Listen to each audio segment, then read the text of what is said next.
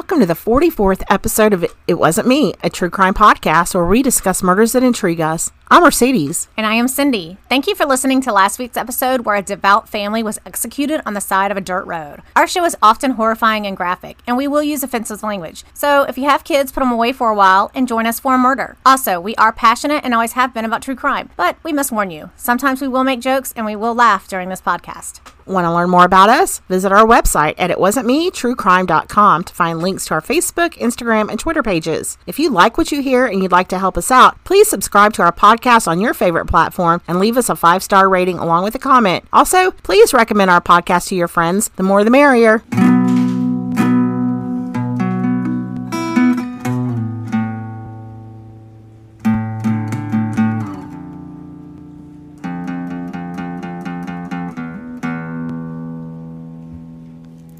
How you doing this week, Cindy? Oh, I've had better weeks. Really? Yeah, but it's okay. Yeah. I shall survive. Okay. Do you have enough coffee today? No, not really.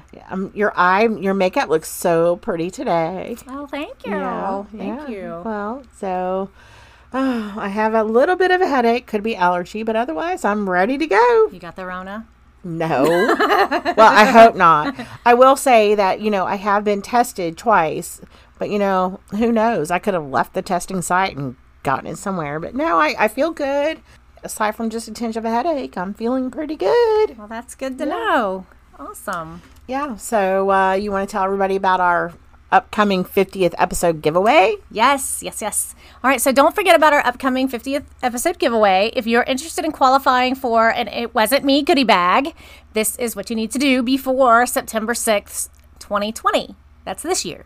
Number 1, give us a 5-star rating with a comment. Screenshot it after you've posted it. 2, email that screenshot to us at a truecrimepodcast@gmail.com. That's our email. Include the following in said email: the screenshot of your rating, your shirt size, and your mailing address, because the rest of it doesn't matter if we don't have your mailing address. And 4, listen to the 50th episode, which will air October 2nd, to hear if you're one of the lucky winners. I'm super excited. Me too. I'm super excited. It's been almost a year since we started this journey. And I hope we've gotten better along the way. For those of you who've, stuck with us, we certainly do appreciate that. Yes, we do. We were just novices that liked murder. That's right. Yeah. So you ready for my story this week? I am ready. All right. So I'm going to start off by introducing you to a lady named Jennifer Farber Dulos. And she was born September 27th, 1968 in New York City to Gloria Ortenberg, who was an educator, and Hilliard Farber, who was a successful banker and philanthropist. By the way, Jennifer's aunt's name is Elizabeth Claiborne, and yes, she's the founder of the famed fashion company Liz Claiborne. Oh, nice. I used to love my Liz Claiborne purse. Man. I still love some Liz shirts. I mean, I still wear some Liz clothes. Actually, Elizabeth Claiborne married her mom's brother, so yeah. They're still around. Yep, absolutely. And so we're talking, she attended the best schools in New York. She led a cultured and vibrant life during all of those years. During her high school years, she really loved growing up in New York City. She wrote about it. She was a writer. She would write about in her blog visiting like the haunts of the Beatles and other famed people from the 60s and 70s. Yeah. So cool. What a cool life. I know. She was, of course, I've never met her, but she just really seemed like a genuine, down-to-earth person. And who just hit the parent lottery. And enjoyed writing and all the fun things that I like to do. Wow. But her life wasn't perfect no matter what. Right, yeah. She was also quite athletic. She was nationally ranked. She was a nationally ranked junior squash player. Do you know what squash is? I do not. Okay, so I looked it up because I'm curious like that, and it's very similar to racquetball. It's slightly different, but very similar. Okay. So do you know what racquetball is, where you like hit the ball against a wall? Yeah, and the then, other person. Yes, yeah. Mm-hmm. It's similar to that. Okay. Not exactly, of course, but very similar. Jennifer was also a gifted scholar. She was gifted and extremely intelligent. She went to Brown University. She graduated wow. in 1989. Well, that Yes. says a lot right there. I looked that up too. That's an Ivy League private research university in Rhode Island. in Rhode Island. Yes. My dermatologist went there. Oh. He did his he did his residency there, but you have Okay. to be accepted into that. I mean, Yes. you apply and you accept, Yes. and he went there. She got her master's degree in writing at the at NYU's Tisch School of the Arts. I also looked that up. Wow. Also very prestigious. Very. We're talking Oliver Stone and Martin Scorsese went there, as well as like Lady Gaga, Alec Baldwin, some other, many famous people went there. Yes, JFK Jr. Really? He went to law school there. I had never heard of it. NYU? NYU's Tisch Oh, okay. School of the Arts. Okay, yeah. I was like, Okay, wait, I've NYU? I have heard of NYU, but the Tisch School of the Arts. Right, yes. Okay.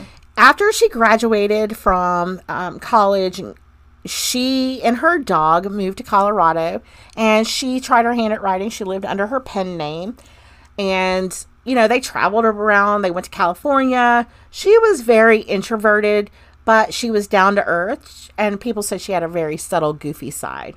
Many of her friends described her as genuine, compassionate, and trustworthy. Now, sometime in 2003 or 2004, she got an email from an old Brown University friend, a guy named Fotis Dulos, who had been a very good friend of hers in college. They weren't lovers or anything like that. It was a very platonic relationship. He was dating someone else, but they had a great relationship. It was kind of like one of those where, if I wasn't seeing so-and-so, we could possibly work something out. Right. But, their timing just never worked out. Yeah. When he emailed her, it was definitely a welcomed email. Nice. Now, Fotis was born on August 6, 1967 in Turkey, but he was raised in Athens, Greece. As a child and teen, he was a competitive water skier, and this is a passion that he kept throughout his life. He moved to the United States in 1986 to attend Brown University, where he graduated in 1988. He later earned an MBA in finance from Columbia Business School. And like I said, he met Jennifer Farber at Brown, and they became very good friends. But like I said, they were just friends because he was dating someone else. Mm-hmm. In Athens, Greece, in June 2000, he married that someone else, a woman named Hilary Vanessa Aldama. She was also a Brown University graduate. But their marriage didn't last long, only 4 years. And he actually emailed Jennifer before he actually was divorced from this girl. It was only a month after his divorce from his first wife that he married the second wife, who was Jennifer Farber. Oh, wow. So within a month of getting a divorce, he was remarried to Jennifer in August 2004. Wow. Their wedding was at the Metropolitan Club in New York, and was, according to one of Jennifer's former classmates, big and grand, and it was old New York, and that's the way Hill, who was Jennifer's late father, was.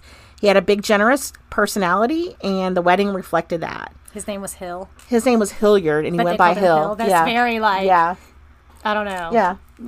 So what am I looking for here? Yeah, it's a very it's a very Metropolitan Club of New York, J.P. Morgan. So I actually looked up the Metropolitan Club of New York, and it is a very exclusive private social club in Manhattan, and it was founded by J.P. Morgan. He's one of the wealthiest men. Yeah, he was one of the. What do they call those guys those industrial leaders? Mm-hmm. It's like Kellogg and they're what do they call? There's a documentary about them. Well, it's a dramatization, but it's the men who made America. Yes. And it's Rockefeller. Yes. Kellogg. No, Kellogg's not in there. Oh, he's not? Mm-mm. Okay. No, well, he was in that documentary. Or was it Post? Okay. It was like the oil, the steel, the banker, J.P. Morgan, Rockefeller, not Firestone. It's an oil company. Cornelius. Okay, I don't know. Cornelius Vanderbilt. Okay. I'm getting there. All right. But and then and it talks about how came up from the roots, and Rockefeller was poor. Right. And then he went off he was just smart, and he went off this, and then they have to get ruthless. It's these weren't bad men, but then they had to fight for what they had, so they became ruthless. Right. And J.P. Morgan was part of it, and capitalism in America, right? Yep. Yes. So J.P. Morgan opened this club in 1891, and it was established as a private social club for very rich gentlemen. Mm-hmm. Nowadays, you don't have to be a gentleman. It's open to women, but you still have to be very rich. Yeah. So it is quite opulent, and it's for like the top 1%. One family source said Jennifer's family didn't really know what to make of Fotis. They could tell that she seemed very happy and very excited that this very handsome and charming man, this person that she had known before, so there was a bit of trust there, had come into her life.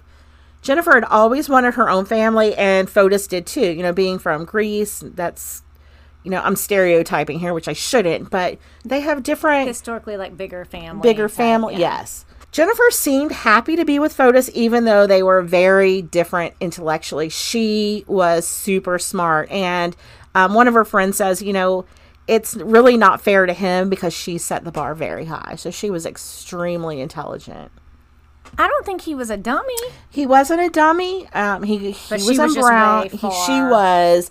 I mean, she was very intellectual. Yeah. I mean, he went to Brown and Columbia. Yes. I mean, and he was very business minded. And she was more like, you know, and her mom, I did look up her mom. Her mom has a lot to do with like the education in New York, and her parents give scholarships to those at-risk students. So they're very much involved in education. Should. Yeah. And it's Carnegie. Okay. Yeah, Andrew Carnegie. That's why I was thinking Firestone, because Andrew I don't even know why I know that name. Yeah. But so it's Rockefeller, J.P. Morgan, Vanderbilt, Carnegie, and at the end is when Ford came in. Okay. But that was like a new. All right. Well, we needed. I'm going to be looking up Kellogg and Post later, because I know they were a part of that industrial era, but I don't know if they're part of it. Well, the Kellogg brothers then fought. One went to. They were like enemies for a while. It could be Post. Yeah. All right. So they were different in other ways too, not just intellectually. She was an introvert. She did not like to be the center of attention. She was content to live in her husband's shadow. He was an extrovert. He was showy, loud, competitive. She was happy to be at home, writing for local publications and her own blog. He wanted to be out. He traveled. He water skied. He liked socializing. Throughout the years, the little family expanded. She had 3 births. 2 of them were sets of twins, and she also had a single birth. So, yeah, they have 5 kids. 2 sets of twins. Ugh. Now, well, apparently, you statistically are at a higher, like, not advantage, but if you've already had 1 set of twins, it's like a 62% chance you'd have another set of twins. I'm like, oh, hell no. My mother-in-law had 3 sets of twins. Holy shit. The middle set died either at birth or before birth. But then, you know, my mother-in-law is a twin, and then she's got another set of twins as siblings. Yeah. Ooh. Yeah. So now the kids right now are between the ages of 9 and 14. Jennifer was a very hands-on mom. She stayed at home with them. She was... You know, she did everything. But, of course, they had a nanny and they had a house cleaning staff.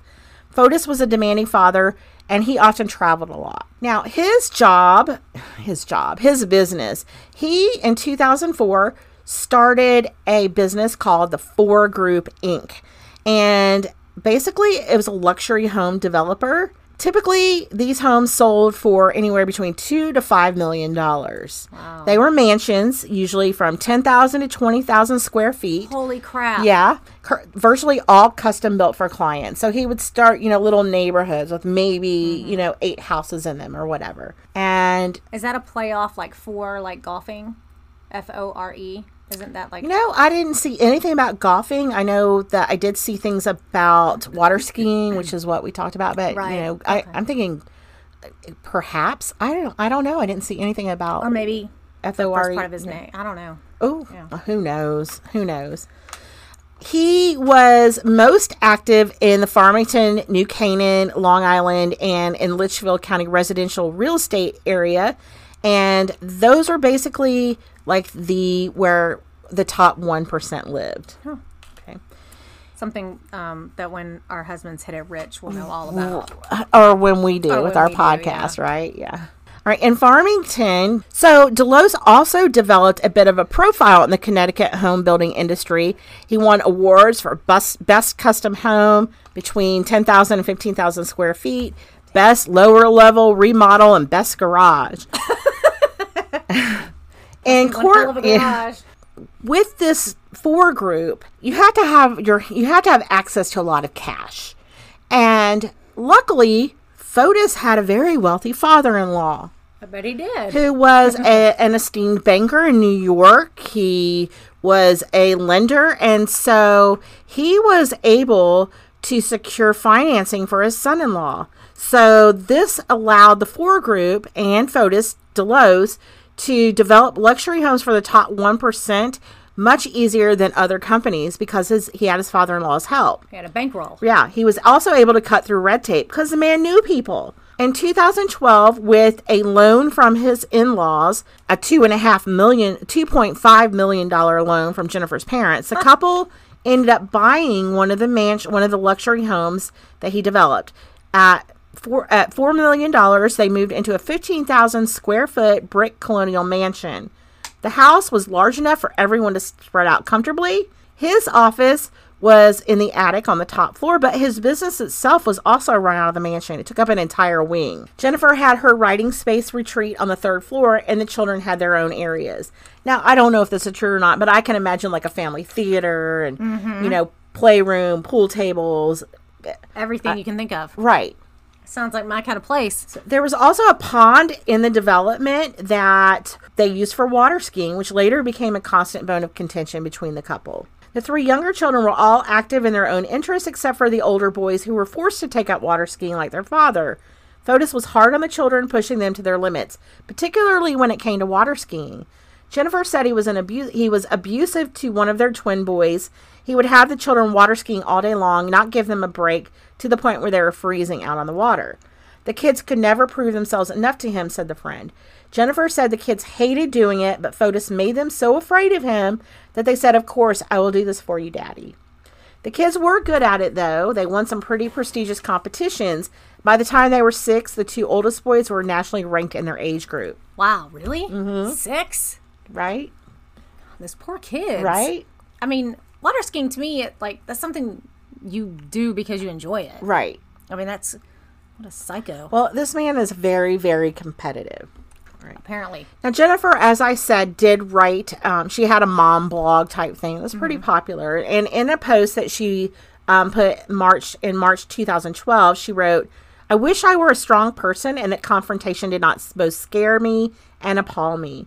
In later court documents, Jennifer said her husband was obsessed with water skiing and tried to get their children involved in the sport as well. Fotis reportedly insisted that their children become world-class skiers and would train them for 11 hours a day, which Jennifer considered excessive and dangerous for the children. When one of the children wanted a break from training, Fotis allegedly broke a ski on a rock in a fit of rage. Another child allegedly developed mental health issues from the intense, severe training. I bet. She wrote, "We are all terrified to disobey my husband." Her husband, of course, denied the allegations, claiming that his children had their own choice and he never forced them to ski. Right. There were other warning signs of an unhappy marriage.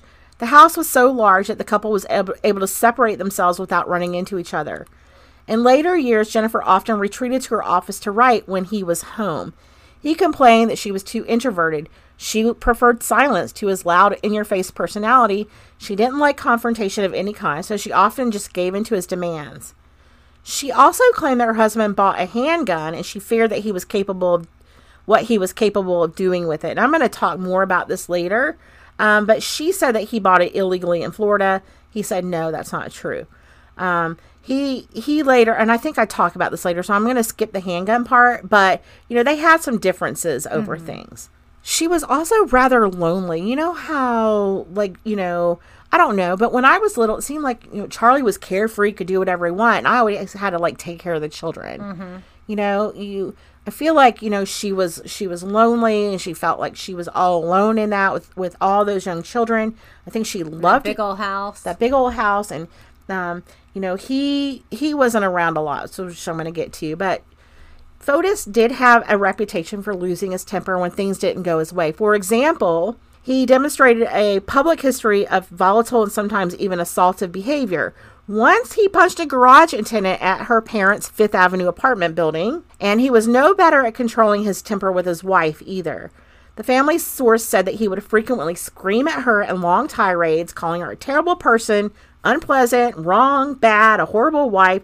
He would just try to tear her down. Then, on the heels of such a dressing down, if she dared to appear less than happy and bubbly in public, Even in front of a house guest or one of his employees, he would berate her for that as well. Wow, she just couldn't do anything right. She could do nothing right, and there was no evidence of physical abuse, but there were hints at it. Mm-hmm.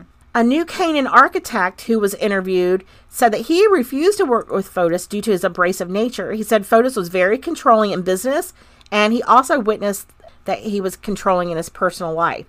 The architect said that he once met with Fotis and his wife at their mansion in 2014, and he noticed that Fotis was very controlling with his wife. He said that the dynamic between Fotis and Jennifer was very strange. He said the first time he met Jennifer, they were up in his attic office, and Fotis called her and demanded that she come over into the office. And once she came in, he introduced Jennifer and said, oh, she's the one in charge of interiors and selection of the finishes and staging. And then he dismissed her. Like, okay, you can leave now. Fotis also began living an increasingly independent life. He would be gone sometimes for 10 or more days a month, traveling for pleasure. And he wouldn't participate when he was home in day-to-day family life. Like he would be on his phone or whatever. Mm-hmm. In 2016 or 2017, Jennifer found out that her husband was having an affair with one of his colleagues. Her father died in January 2017 after a long illness. 6 months later, she filed for divorce. In her suit, Jennifer alleged that in April 2017, her husband told her that Michelle Troconis, a successful Argentinian businesswoman, and her 10-year-old daughter would be moving into the Farmington, Connecticut mansion that he and Jennifer had shared. What? He's moving in another woman and her kid? Yeah. She wrote, he informed me that our children and I will continue to reside in the marital home every weekend and during the summer because she was supposed to be staying with her mom. Because her dad died. Right.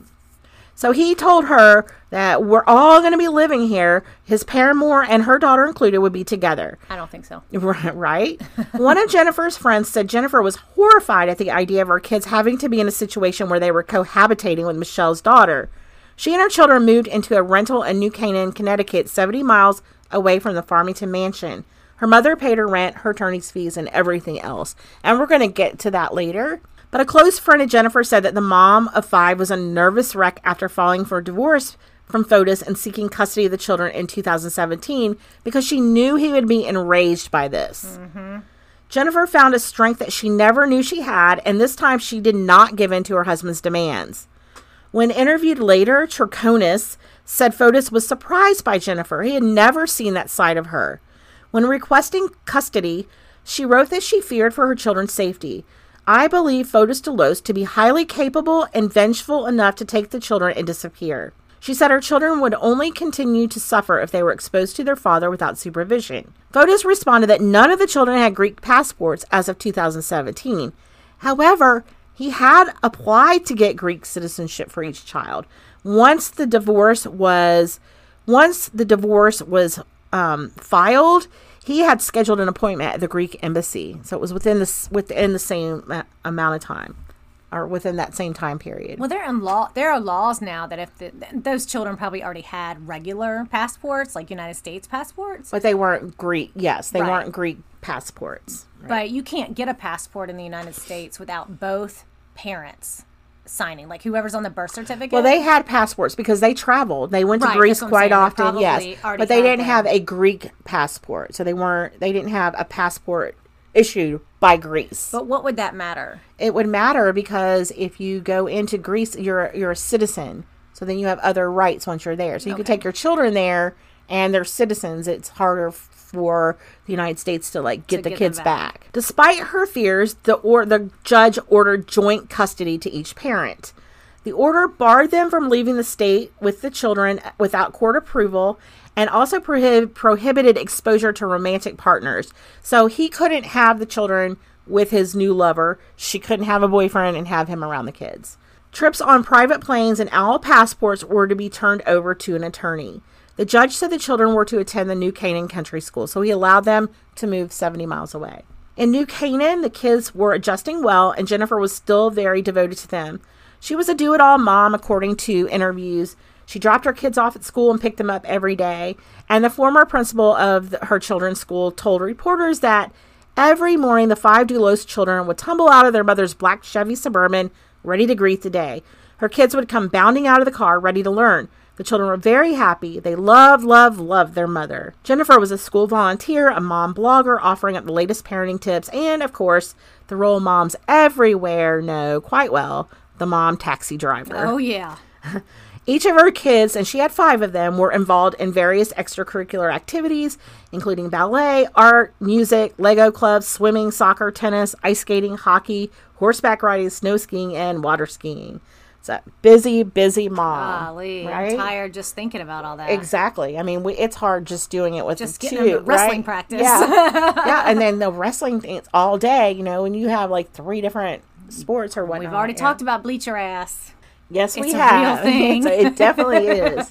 In 2018, Jennifer and her kids actually got to pick their own vacation. Usually it was photos who picked the vacation. Mm-hmm. It was always some like over the top affair. Let's go to Colorado, and they would, go snow skiing. It was rarely relaxing. And so she took them to her favorite place to go as a child, Fire Island in Long Island, New York, and they just had a wonderful time. She had always loved Fire Island. As I said, she was pleased to share her favorite relaxing vacation spot with her kids, and all the kids were happy. It's like one of the best memories that they all have. They said, yeah.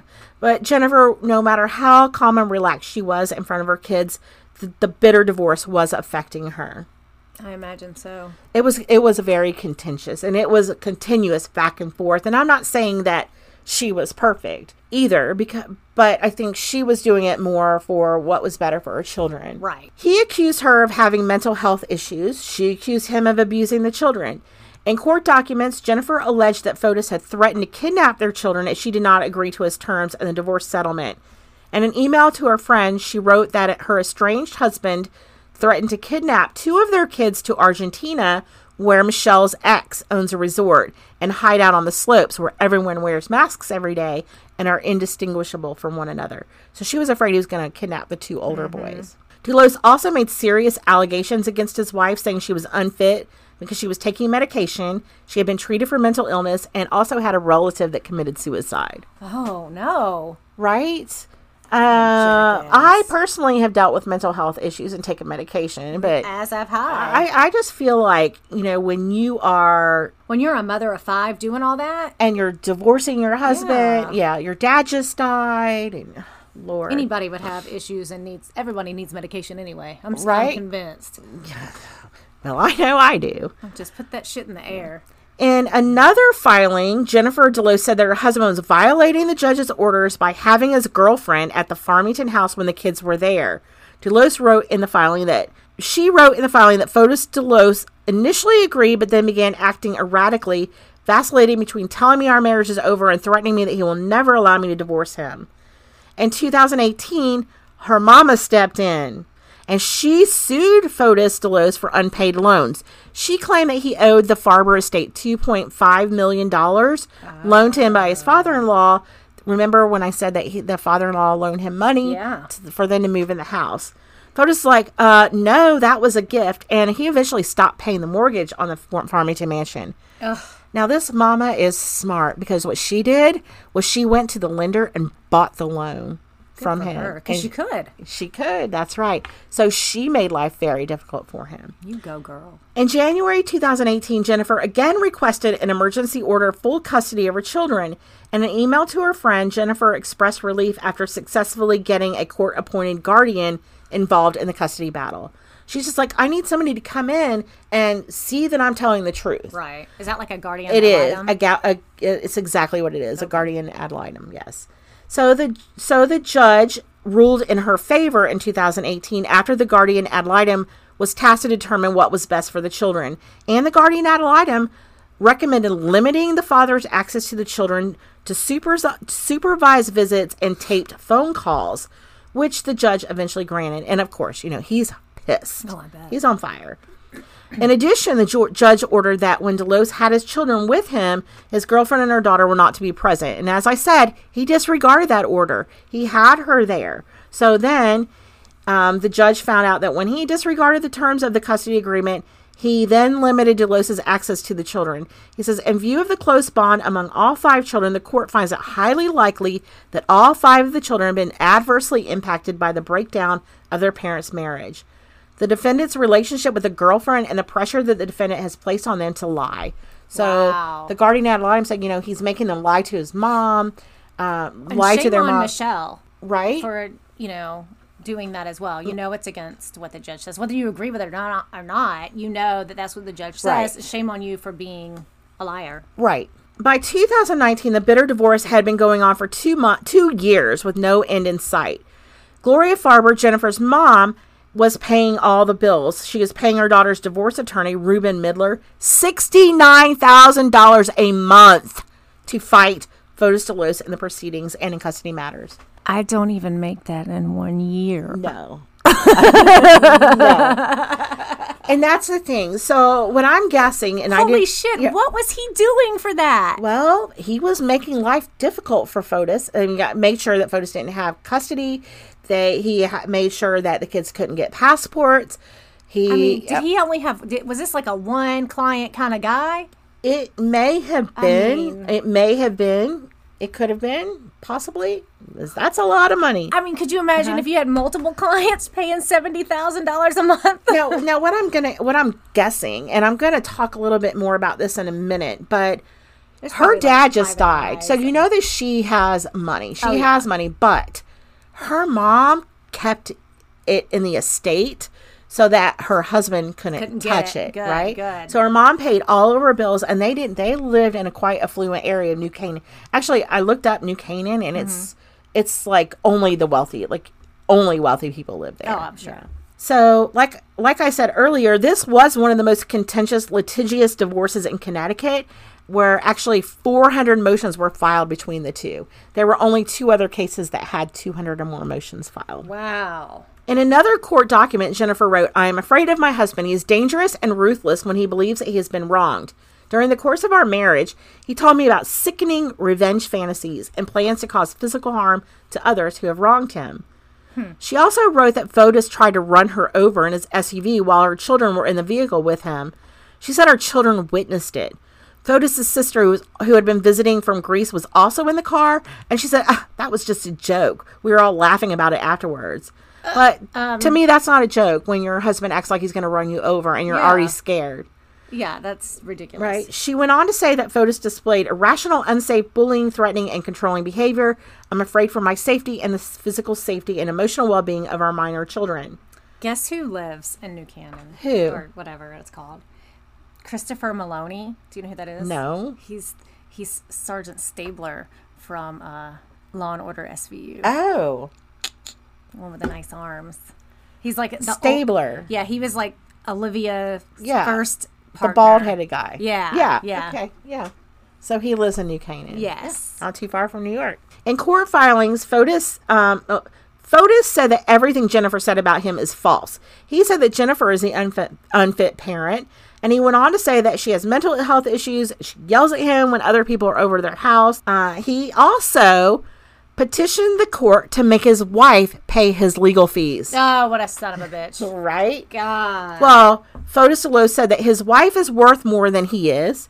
In a filing seeking to have his wife pay his legal expenses, an attorney for Dulos said that she has an annual net income of $390,000, according to a sealed financial affidavit Jennifer Dulos was required to submit. The attorney said that's 4 times Fotis Dulos' income. He sought $50,000 to offset legal fees, but the judge rejected it. Good. Right? So he was also hiding a lot of money from the home. Yeah, so. you know, we all have know someone who's had a contentious divorce well, I'm going to quit my job so I don't have to pay child support or alimony. I keep my cash in an envelope, like hidden in a drawer, but there's like $130 in it. Not $130,000. Right? Yeah. So this bitter divorce was still ongoing 2 years later. Oh, wow. On May 24th, 2019, just a little over a year ago, Jennifer Dulos dropped her children off at school at 8 a.m. At 8:05, a neighbor's security camera recorded her returning home and pulling into her garage. The same day, She missed 2 doctor's appointments that she had scheduled, one for 11 and the other for 1 p.m. in New York City. Now, the children were going to be picked up by the nanny, and then they were all going to meet in Manhattan. At around 7 p.m., two of her friends, one of whom was Lauren Almeida, the nanny, reported her missing because she never got in contact with them and she never showed up at their meeting place. Oh, no. Family and friends of Jennifer stated that it would be out of character for her to leave her home on her own without telling anyone. Just before she went missing, she told a friend that she was afraid for her life. The nanny, Lauren Almeida, had arrived at the house at 11:30 a.m. that day. She told detectives that she was super surprised to see Dulos' Range Rover in the garage because they had talked the day before, and Jennifer had planned to take that to her doctor's appointment instead of the Chevy Suburban, which was not in the garage. Interesting. I guess the Range Rover's not. It's small, probably smaller than the Suburban. Yeah, I don't know why you would. Maybe it had to do with gas. I mean, who knows? Maybe, yeah. Who knows? When detectives arrived at the house, and they did come rather quickly. You don't mess around in New Canaan. They need help, right? I say right again. When detectives arrived at the house, they found blood spatter on the floor, the door, and a wall in the garage, as well as on the exterior of the Range Rover, which was parked in the garage. Blood was also found in the kitchen, and DNA tests revealed most of the blood to be Jennifer's, apart from blood on the kitchen faucet, which belonged to both her and her husband, Fotis Dulos. Oh. Police also found other evidence that Jennifer may have been the victim of a serious assault. At around 10:25 a.m. that morning, the neighbor's security camera captured Jennifer's black Chevrolet Suburban leaving her home. Jennifer wasn't driving, a man was. Many believe that man resembled Fotis Dulos, and they believe Jennifer's body was in the vehicle along with many other items associated with cleaning up a murder scene. You know, it resembled Fotis, but there's no proof of who it actually was. I do want to point out that a medical examiner looked at the scene and said that there was so much blood that he would rule that as a homicide.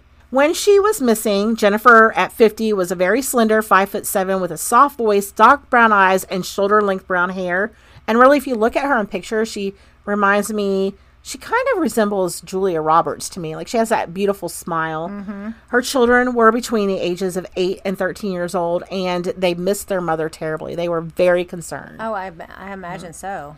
People were shocked by her disappearance. Many knew that she would never leave of her own free will. Those who know Jennifer know her to be a devoted mother, an extremely thoughtful, reliable, and organized woman, and attest that she would never, ever disappear when she is responsible for the lives of 5 loving and energetic children. Jennifer is kind, gentle, intelligent, and funny, and above all, she prioritizes the health and happiness of her children. Even in their old community of Farmington, where her husband still lived, people held her in high esteem. She was a beloved class parent among the school that her children went to, and her family spokesperson, who is a good friend of hers, Carrie Luft, in a public outcry for info, stated, "We are touched by the outpouring of support from friends and colleagues in Farmington, Avon, and West Hartford."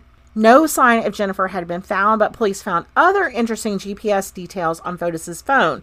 Police looked at surveillance footage of GPS coordinates of Fotis' movement on May 24th, 2019, and they scored. Because, of course, you know, he denies seeing her at all or talking to her at all, and they took his phone, and that was almost, well, they took his phone without a search and seizure warrant, but they just held it. They're like, we're not going to look into it until we have the phone, but you can't take it out of the building. Right, so that he wouldn't delete anything. Right, and he refused to speak to them. His attorney advised him against answering any questions, so they couldn't, you know, if he knew anything about where she was, he didn't even try to say, oh, I don't know, or anything. So the GPS footage on his phone, it showed that he was in the vicinity of Albany Avenue in Hartford, Connecticut that same evening around 7:30 p.m. This allowed police to look at surveillance video on you know, those cameras that are like the CCTV or CCTV. Is that the ones that are like on telephone poles and stuff? That yes. Yeah.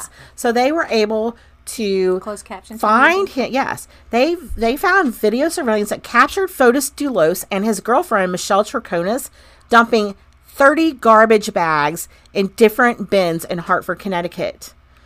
Law enforcement retrieved the trash bags, which contained various pieces of bloody clothing, as well as blood-stained cleaning items like rags and sponges.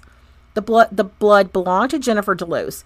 Fotis's DNA was found on the inside of a glove in one of the trash bags and on one of the trash bags, and his girlfriend, Michelle Cherkonis' fingerprint was also found on the top of one of the bags. Blood evidence was also found in Jennifer's garage and in her kitchen, like I said. They also found a pillow. A homeless man actually said, "Oh, I found this pillow and there was a knife under it, but I traded the knife for crack."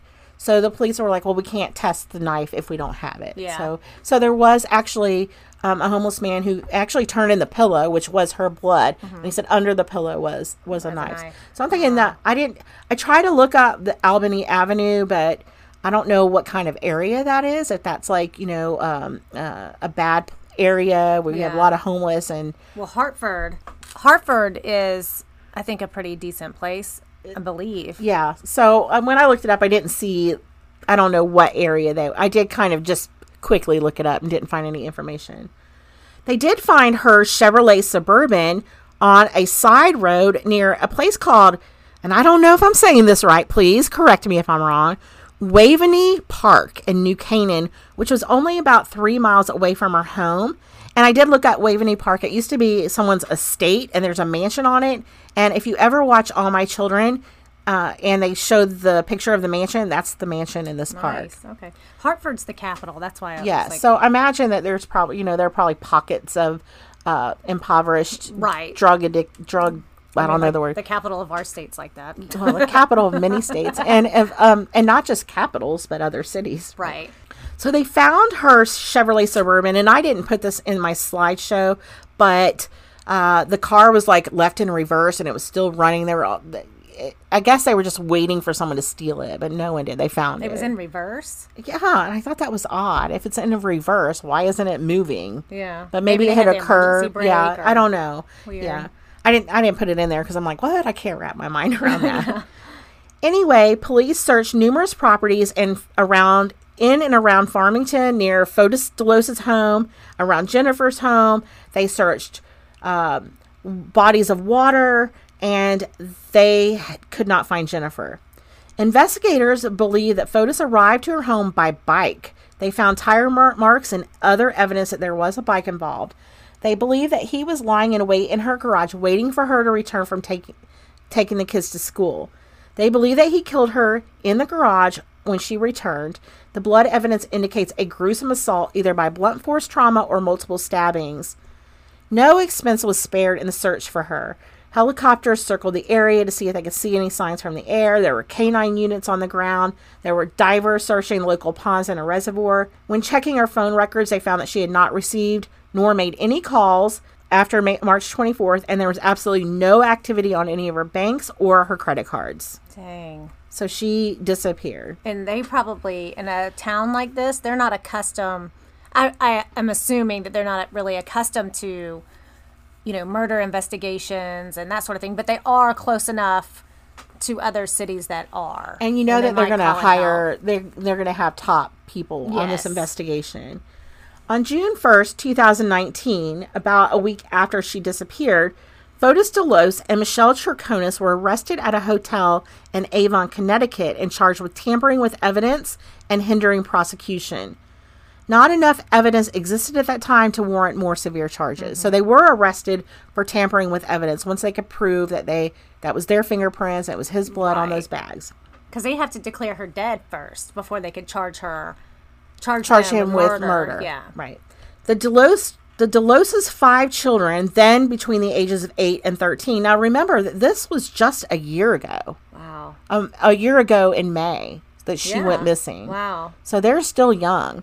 They moved in with Jennifer's mother, Gloria Farber, who at the time was 85 years old. Wow. She lived in a 1,500 square foot apartment in New York. I mean, I'm sure it's like an amazing apartment, but that's small for 5 kids. And a nanny, live-in help. And by the way, they did have an armed guard with them all the time. Dulos then sued to get the children back. And of course, he did not get custody because he had been charged with tampering with evidence. Dulos then sued to have access to his children's academic, medical, hospital, and other health records, but he was denied that privilege too. How about you? Fuck off. Right? He was not allowed to see his children after Jennifer's disappearance. Is actually the last time he saw them was 2 days before their mom disappeared, and that was under supervised visitation. His attorneys claimed it was a travesty of justice to keep a loving father from his children, but the judge claimed that he had been charged with obstructing justice and tampering with evidence in the disappearance of their mother. Yeah. He obviously doesn't give a shit about them. Right. Now, he hired attorney Norm Pattis, who is like an eccentric attorney who's very, very good. And, damn it, I didn't check to see who else he might have represented. However, Pattis did end up hiring a private detective or private investigator who actually was also hired by the OJ team. Oh, yeah. Of course.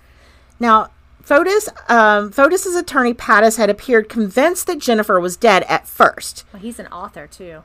Pattis is? What did he write? Juries and stuff about, taking back the courts. Oh, okay. Juries and justice. He's a veteran of well over 150 jury trials. Well, evidently he's a prized defense attorney. He's a very high-profile civil rights advocacy, high-stakes criminal defense, high conflict with civil and custody attorneys. F. Lee Bailey calls Norm Pattis one of the giants of this profession. Okay. I don't know if so. He's one of the best attorneys that you can get when you're high profile. Yeah. And he smeared her name, which I'm going to get to, in the media before. In 2019, he was Mensa's keynote speaker. So he's intelligent too. All right. Yeah, but how dare, right. Yeah. Jackass, but I guess that's what they pay him for, huh? Right. And so Dulos and Troconis both pled not guilty to the charge. And in September 2019, they were arrested again for tampering with evidence again. And again, they pleaded not guilty. Dulos appeared in court on October 4th to seek a dismissal of the charges against him. And the judge said he would review arguments by the defense and prosecution. In late October, Troconis and her 10-year-old daughter moved out of the $4 million mansion in Farmington, Connecticut. She told reporters that she didn't know what happened to Jennifer, but if something had happened to her, she knew that Fotis could do it. She said, he would have the ability. That's not out of the question. He wasn't a bad-looking dude.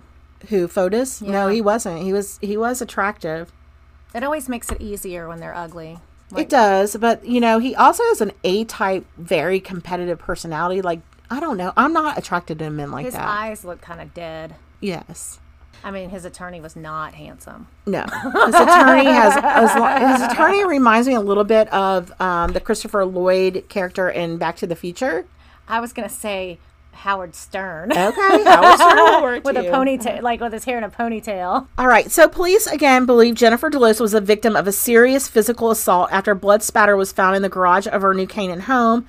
Her husband and his girlfriend were arrested for tampering with evidence because, according to their arrest warrants, 2 people matching their description were seen in Hartford the night she disappeared.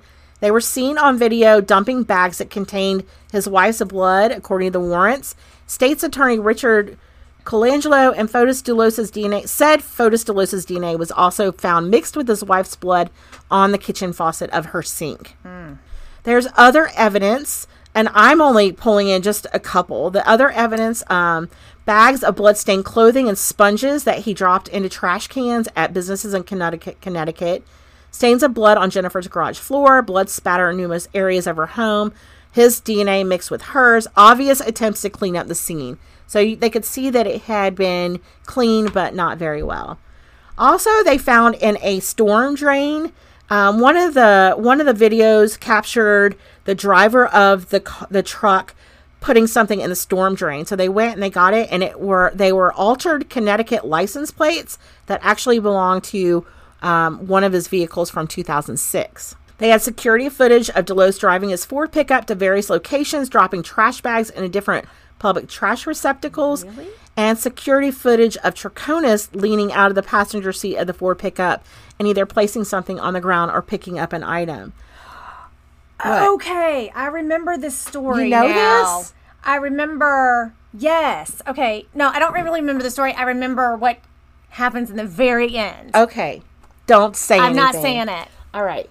What I do want to point out is I did not put this other evidence in, but one of his employees drove a red Toyota Tacoma or something like that. And Fotis said, look, I'm going to let you use a company vehicle. I need to borrow your truck. So he borrowed the truck, and when he brought the truck back, it was after after Jennifer had been missing, and he told his employee, you need to take out your truck seats and get rid of them. I'm going to give you my Porsche seats to put in your truck. And the guy's like, well, why would I do that? And they're like, well, Jennifer, just give me a Porsche. We'll call it even. and Fotis said, well, my estranged wife is missing now, and she actually, there might be a hair in your truck because she gave me a hug. So we don't want any kind of suspicion on us at all, because the police are going to, I'm the number one suspect.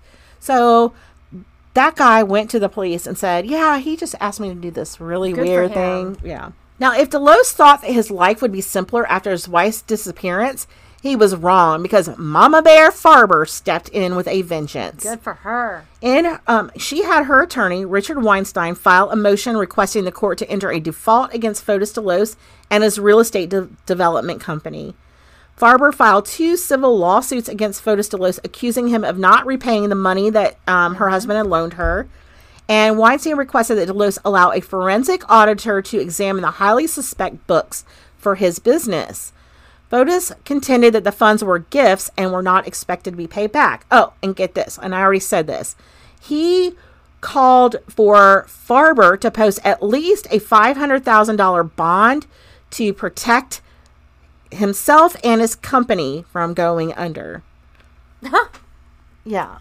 How about no? No. I mean, why would you even have the balls to do that? Yeah. Farber accused Dulos of shady business dealings and of hiding money, and when asked who was paying his attorney fees, Dulos stated that he didn't know, but most likely it was being paid by someone in Greece, because he was from wealth in Greece, right? A judge granted, I already said all that, hold on. Okay. A judge granted Gloria Farber, like I said, sole custody of the couple's 5 children. At the time, they lived in that small apartment. Dulos' attorneys tried to discredit the grieving grandmother by requesting her mental health records. Now, Farber stated that this was an example of his cruelty because he knew that she had previously been treated for mental health issues years ago, but those issues had been resolved. Gloria Farber said, look, I'll give my mental health records if you do, and if you get him psychologically evaluated. But she would only do that if he had to do that too. Her attorney responded to the media. His effort to not only publicly shame Mrs. Farber, but in essence shame any person that has appropriately addressed a mental health issue, sends a poor message to his children. A judge denied these motions, and a guardian ad litem for the children said the children were well cared for and were thriving despite missing their mother tremendously. Poor babies. I couldn't imagine. No. But not only that, like, they knew what their dad was doing. Yeah. They're frightened to death.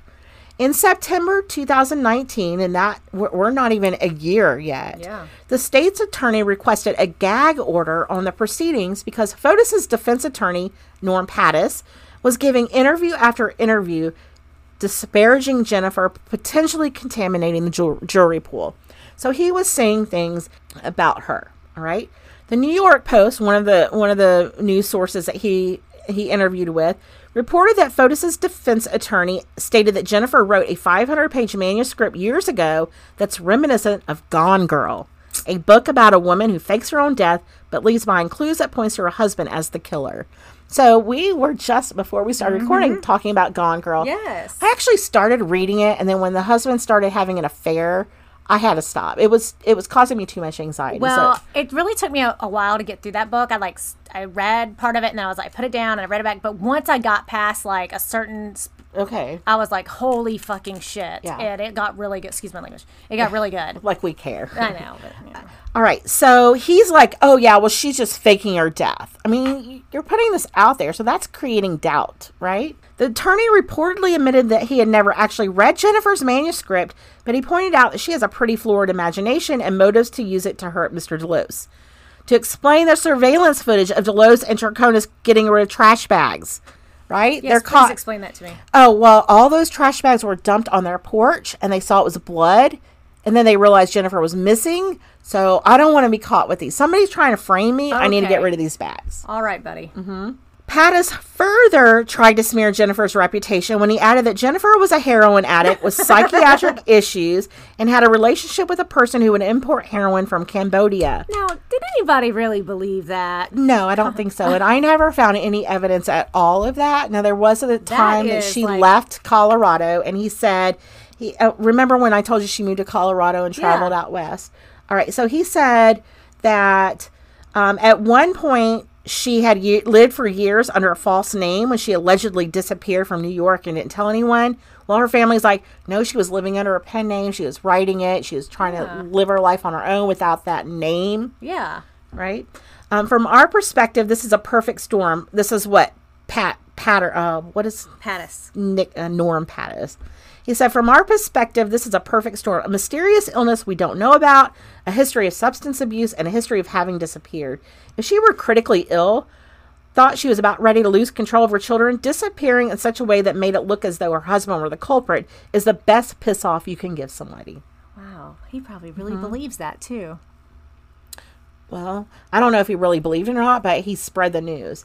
A family friend found Pattis's claims laughable. The friend had read Jennifer's manuscript and it had nothing in common with Gone Girl at all. And yes, according to a family attorney, Jennifer was using a different name for a time, but that's because she was using a pen name to write. The lawyer also said Jennifer has never had a substance abuse problem. The author of Gone Girl, Gillian Flynn, said she is sickened that a lawyer would compare the disappearance of Jennifer Dulos to her book Gone Girl, which tells the story of a wife who fakes her death as a part of a plot to frame her husband. Flynn said, I've seen in recent coverage that Jennifer's husband and his defense attorney have put forward a so-called Gone Girl theory to explain Jennifer's disappearance. It absolutely sickens me that a work of fiction written by me would be used by Fotis Dulos' lawyer as a defense and a hypothetical sensationalized motive behind Jennifer's very real and very tragic disappearance. Wow. The judge wasn't too impressed with Pattis either, and he issued a gag order in the case, ordering both sides to refrain from speaking it to the press or anybody else about anything to do with the case. I really like that lady's books, by the way. Jillian, Just throw it out there. like I said, I just tried to read that They're one. dark. Yeah, I don't know. Sometimes I read just to like ease my mind and my Right. anxiety, and if a book causes me anxiety, I just need to Yeah, stop. yeah. But I can research murder, and really the only ones that have given me any anxiety were the two where the guys were serial rapists. Yeah. All right, so in the meantime, the police are closing in. You know, like the media is like, "Where's Jennifer? Where's Jennifer?" The police are doing their investigation behind the scenes. They got a call from a guy who is a part owner of a secluded hunt club in rural Connecticut. The caller said that a guy named Kent Mawhinney, former owner of the property, called to see if he could look at the property because he was interested in joining the hunt club. Mawhinney, and I have no idea if I'm saying that right, had come up in the investigation, so investigators were eager to hear what this man had to say. Anyway, the man said that he got a call from Mawhinney, and Mawhinney's like, look, can I just get the code? There's, one of those chain link locks Right. across it like a gate. And he gave the guy a code and forgot all about it until a few months later when he and some hunting buddies were walking the property and they found what appeared to be a pit covered with 2 steel grates. It was covered with some foliage. They moved it all and they picked up the steel grates and they saw a blue tarp and 2 bags of lime and what looked like a human grave. Oh, no. And they're like, well, nobody's missing. The man didn't think anything of it until he found out that Jennifer disappeared because Kent's name had come up in the news. Oh. So law enforcement, this was a couple months after he found this, but law enforcement checked out the property in August 2019, and by that time the grave had already been filled in and the lime and tarp were missing.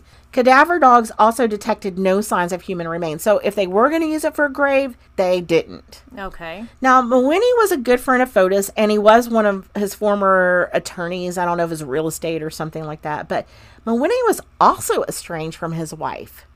She accused him of spousal rape. His wife went to the police and told authorities that she feared Fotis and Mawhinney were working together to kill her. Now, this story is taking a little twist and reminding me of that movie and I'm dating myself here, Throw Mama from the Train. Do you remember that movie? No. Okay, you were probably super young then.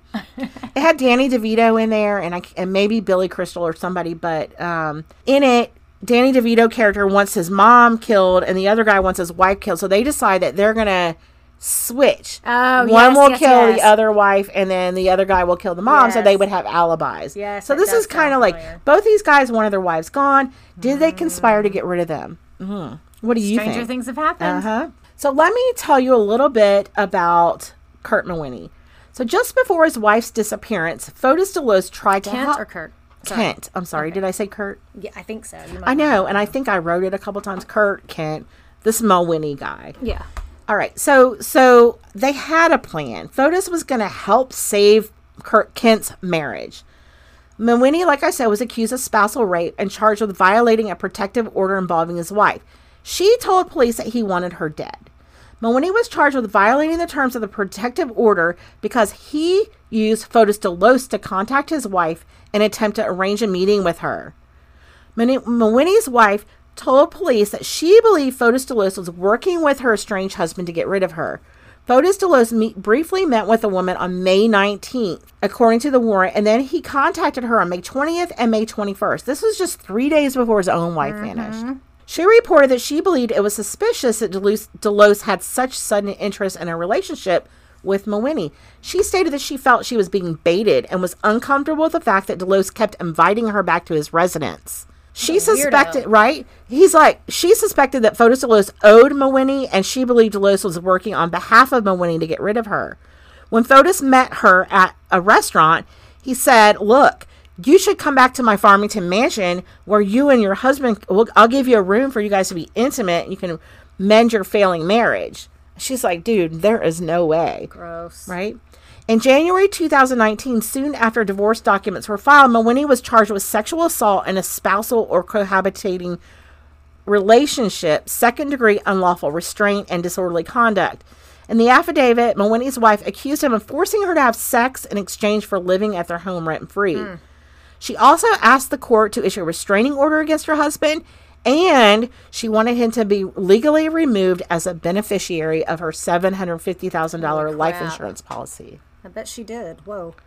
A few months later, the woman called police about a man who showed up at her home with a crowbar and a gas can. The woman, she believed that he was hired by her husband to harm her. But when the police arrived, the man said, "Oh, yeah, I know him. He hired me about 6 years ago to fix the garage door, and that's what I'm here to do." Yeah, right. I just had a waiting list. Right. And Mawhinney had come up in the course of the investigation because he was one of Fotis' alibis for the morning of May 24th. I bet he was. That was the morning that Jennifer went missing. Police had interviewed Chaconas 3 times, and by the third interview, many things had changed. First, she admitted that Fotis was not home that morning and that Mawhinney was at their house. So the first interview, it was Fotis and Mawhinney were in his office having a meeting. All right. Well, the police found a copy of a script. They had scripted out Are these their fuckers alibi. that stinking stupid? They put it in writing. And so when they questioned her, well, why do you have the script about your alibi? She's like, oh, well, so we would, make sure that we covered all our P's and Q's when we were giving this. And the police, by the third I take interview, it back. yeah, He's not very smart. Right. I take it back. he's not. No, he's just very competitive and A-type personality.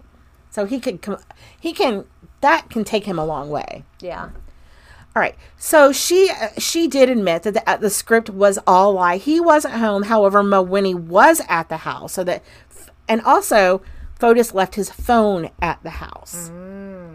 So he also got a phone call from one of his childhood friends, Andreas Toutsiaridis, and I have no idea if I'm saying that right. Toutsiaridis, it's Greek. So he's a Greek. He was in Greece when he made the phone call. She answered the phone. And then when the police got phone records, it showed that he was home taking a call from Greece, and he was also having a meeting with Kent Mawhinney. So police, it was all a lie. Yeah. It's all a staged alibi. This, along with a lot of other evidence, was what police and the prosecutors needed to charge Fotis for the murder of Jennifer Farber Dulos. On January 7th, 2020, that was just, how many months ago? 8 months ago? Fotis Dulos was arrested at his home and charged with capital murder, murder and kidnapping in relation to the disappearance of Jennifer. Jennifer's family issued a statement after the arrest. Although we are relieved that the wait for these charges is over for us, there is no sense of closure. Nothing can bring Jennifer back. We miss her every day and will forever mourn her loss. Now, I just want to point out that her body has still never been found. Dulos's former girlfriend, Michelle Troconis, was also arrested and charged with conspiracy to commit murder. And so was Kent Mawhinney. He was also arrested. Despite these arrests, like I said, Jennifer has never been found. On January 8th, Dulos's bond was set as $6 million, and he was released the following day. He was due to return to court on February 28th, 2020. By this time, he had moved another woman into the mansion, a businesswoman named Anna Curry, who was very much on his side. She supported him. She spoke about him in public. She believed in him, and she stood by him and went to all his court appearances. On the morning of February 28th, they were both set to leave to go to court. And Dulos is like, at the last minute, you know what? You go ahead. I need to go. I've got to run an errand. And he decided they needed to take separate cars. On the way to the courthouse, Curry got a call from Dulos's attorney asking where his client was. And she's like, oh, we drove separately. He'll be on his way. He's probably almost there. And the lawyer's like, no, his ankle bracelet is showing that he's still at home. When she heard that, she told the attorney to call 911 because she knew something was up. And, of course, first responders arrived. They found an unresponsive Fotis Dulos in his vehicle in his garage. He had intentionally poisoned himself with carbon monoxide by running a hose from the exhaust pipe of his SUV into the interior of the car while it was parked in the garage. Initially, it was reported by some news outlets that he was dead upon arrival when they arrived, but responders were able to find a faint pulse after giving CPR. They took him by ambulance to UConn Medical Center in Farmington, Connecticut, and from there he was airlifted to Jacobi Medical Center in New York to undergo hyperbaric oxygen therapy. His 5 children visited him at the medical center before he was taken off life support. This was the first time they had seen their father since he was accused of murdering their mother. So he was pronounced dead at Jacobi Medical Center on January 30th, 2020. He was 52 years old. Oh, and he left a suicide note. Even to the end, he said, it wasn't me. Lies. So here's the note. All. If you are reading this, I am no more. I refuse to spend even an hour more in jail for something I had nothing, and that's all caps, to do with. Enough is enough. If it takes my head to end this, so be it. I want it to be known that Michelle Troconis had nothing to do with Jennifer's disappearance, and neither did Kent Mawhinney. I asked the state to let them free of any such accusations. I also asked the state to stop harassing my friends, Andreas Tutsiaridis and Anna Curry. They are honorable people. Please let my children know that I love them. I would do anything to be with them, but unfortunately, we all have our limits. The state will not rest until I rot in jail. My attorney can explain what happened with the bags on Albany Avenue. Everything else is a story fabricated by the law enforcement. I want to thank all my family and friends that stood by me the difficult time. Above all, Anna Curry, I am sorry for letting you down and not continuing the fight. Fotis. So, if he didn't have anything to do with her disappearance, how does he know that Michelle and Kent didn't? Right. Lies. Yes. In a statement issued in May 2020, Michelle Troconis said it was a mistake to have trusted Dulos. However, she still maintained that she does not know what happened to Jennifer or where she is, of her whereabouts. Troconis is out on bail currently. She was scheduled to appear in court on August 6th, just a couple weeks ago, to face the charges. But because of COVID, her date has been rescheduled.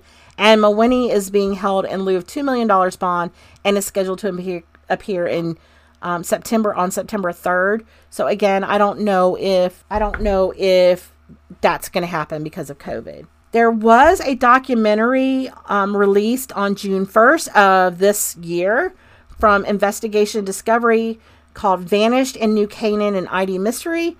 I didn't see the documentary, but it's about the disappearance of Jennifer, and it gives you insight into how she and her estranged husband met, and a group of witnesses and experts to dissect the events of the case. All right, nice. So I just kind of tripped on this like I do, and I'm like, whoa, Very interesting. That's it. Yeah. See, and I just remembered, I was like, okay, this is the guy who was like, his wife was missing and he killed himself. And I was like, oh, okay, I remember. After looking at his pictures, I was like, he kind of looks familiar. So, Yeah. God, well, thank you for telling us about the Dulos.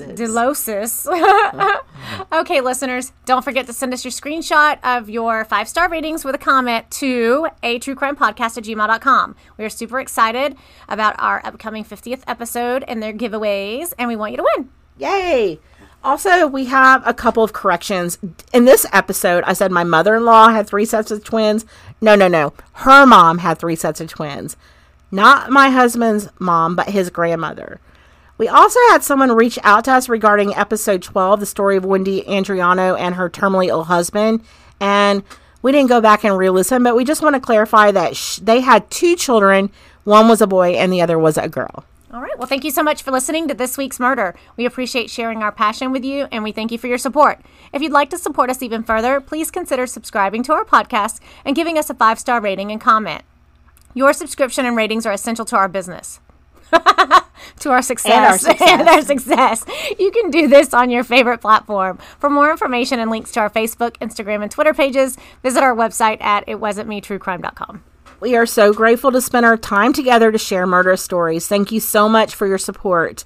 Please recommend It Wasn't Me to your true crime loving friends and family. Also, thank you to our Patreon supporters. You are the extra. You too can become one of our beloved patrons by signing up at patreon.com/itwasn'tmepod. Thanks again, guys. And remember, it wasn't me.